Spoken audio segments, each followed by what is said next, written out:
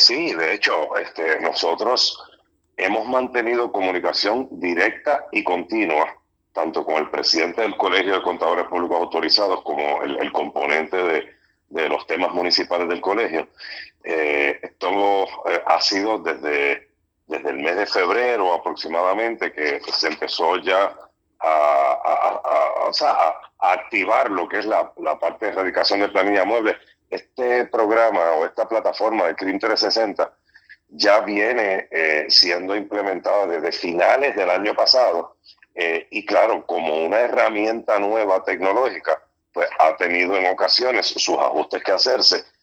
pero ya en lo que es la fase administrativa de la utilización de la plataforma, igual que en lo que tiene que ver con la erradicación o el pago de propiedad inmueble, ya está funcionando muy bien. Ahora en la parte de muebles reconocemos, y así se lo hemos dejado saber al colegio, de que ha habido unos ajustes que llevar a cabo. Sí hemos estado trabajando mano a mano con el equipo de trabajo del colegio y con otros entes y personas que son preparadores de planilla también. Y esperamos que próximamente ya esté en funcionamiento óptimo esta plataforma, pero precisamente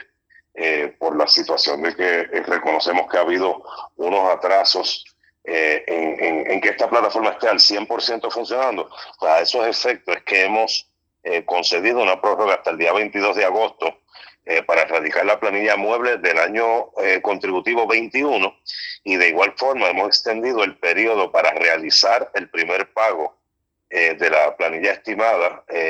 la primera, ¿verdad?, de este año fiscal entrante, pues hemos extendido del 15 de agosto, que era la fecha límite, hasta el 31 de agosto para ese primer pago estimado de la planilla. Y cualquier persona que pueda quiera hacer una recomendación se puede comunicar con ustedes, ¿no? Por supuesto, de hecho nosotros tenemos un task force